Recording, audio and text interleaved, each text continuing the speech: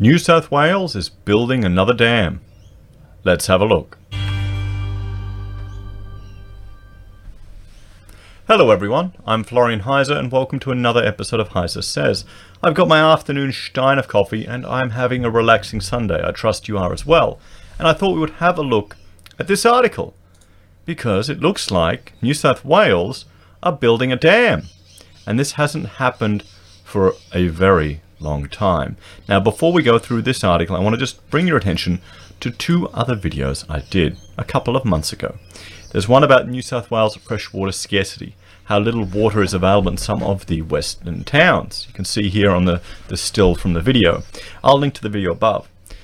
This is, well, fitting, or it comes home to me a bit stronger now since we went out west, not even that far here in Queensland, and you can see how brown the country is and how thirsty the land is. How many every time we drive over a little stream or river, I turn to Rachel and go, is there any water in it? She goes, empty, empty, empty. If you go to the community page, I did take a photo near Binduma Dam, which is probably down around 30%.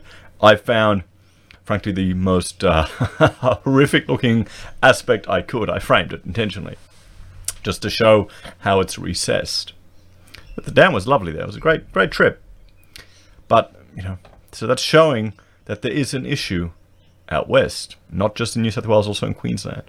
Then there's another video I want to bring your attention to, and this is Australia's population growth outstrips our water supply. And here I looked at the dams that Australia has in the entire country, and then the modifications to the new dams that were built.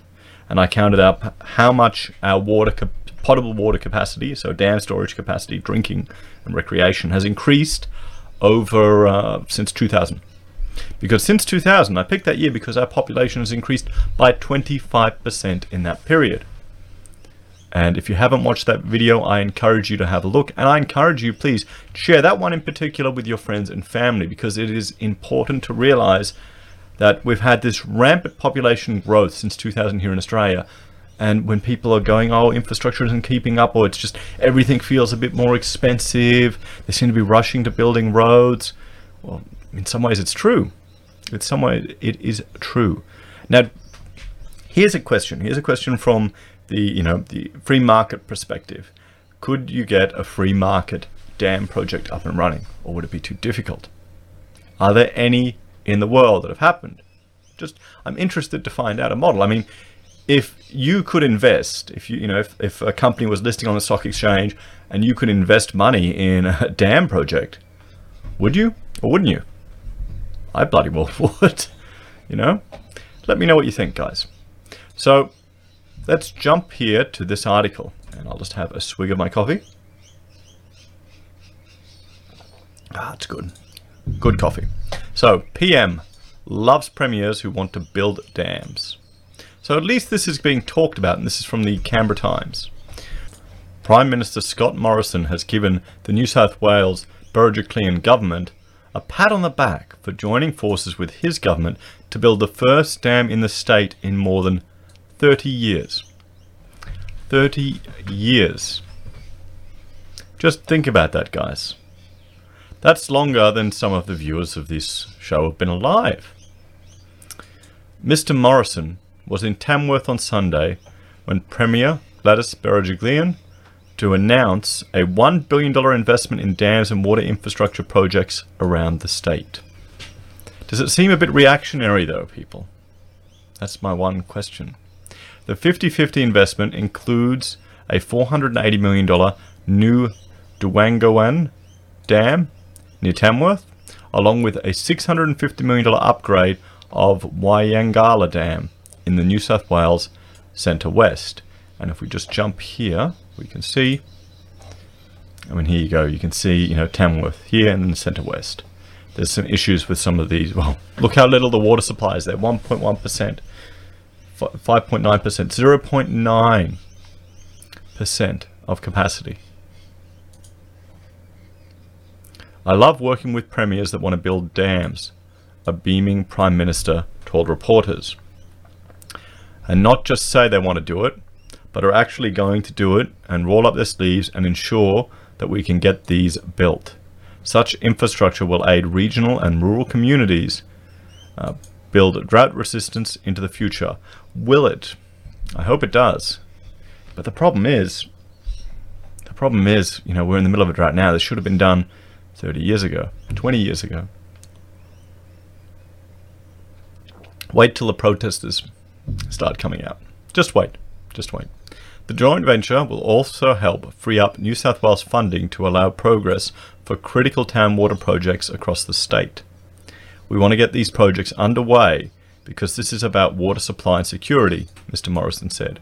These projects don't happen overnight, but we're working as quickly as possible to get all the necessary work done so we can start digging. Miss Bergeliakan, I buggered that up, estimated the new dam would take about 4 years to build. So here you go. I mean, this is the problem, guys. This is the problem with all of these projects. These are big infrastructure projects. They take years to get moving. So with the government saying, can we move all these shovel-ready projects quick, that's the concern, you know. I mean, this is great news that they're actually doing it. It's just sad that it's it's taken towns nearly running out of water and a tremendous drought to kind of give them the kick. How would we be if all of that money that you know, rather than investing in apartment buildings, people were investing in infrastructure and owned a share of it?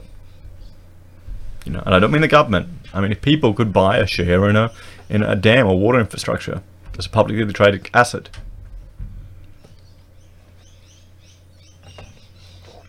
So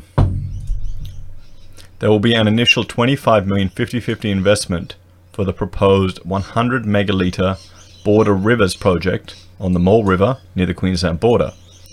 She described the announcements as historic, given the last dam built in New South Wales was in 1987. However, the National Conservation Council has warned the New South Wales government to retain thorough assessment of water infrastructure projects to avoid further ecological catastrophes like the mass fish killing earlier this year. Wouldn't having additional water kind of prevent that? And you can stock these dams with fish species and people use them for recreation. We need thorough assessments of water infrastructure projects now more than ever to ensure we don't make matters worse, the council's chief executive, Chris Gambian, said in a statement. The problems we are facing today are the direct result of this government refusing to listen to its own planning experts who warned of this looming water crisis 6 years ago. Well, that's the issue here. It's the water crisis that Australia is facing.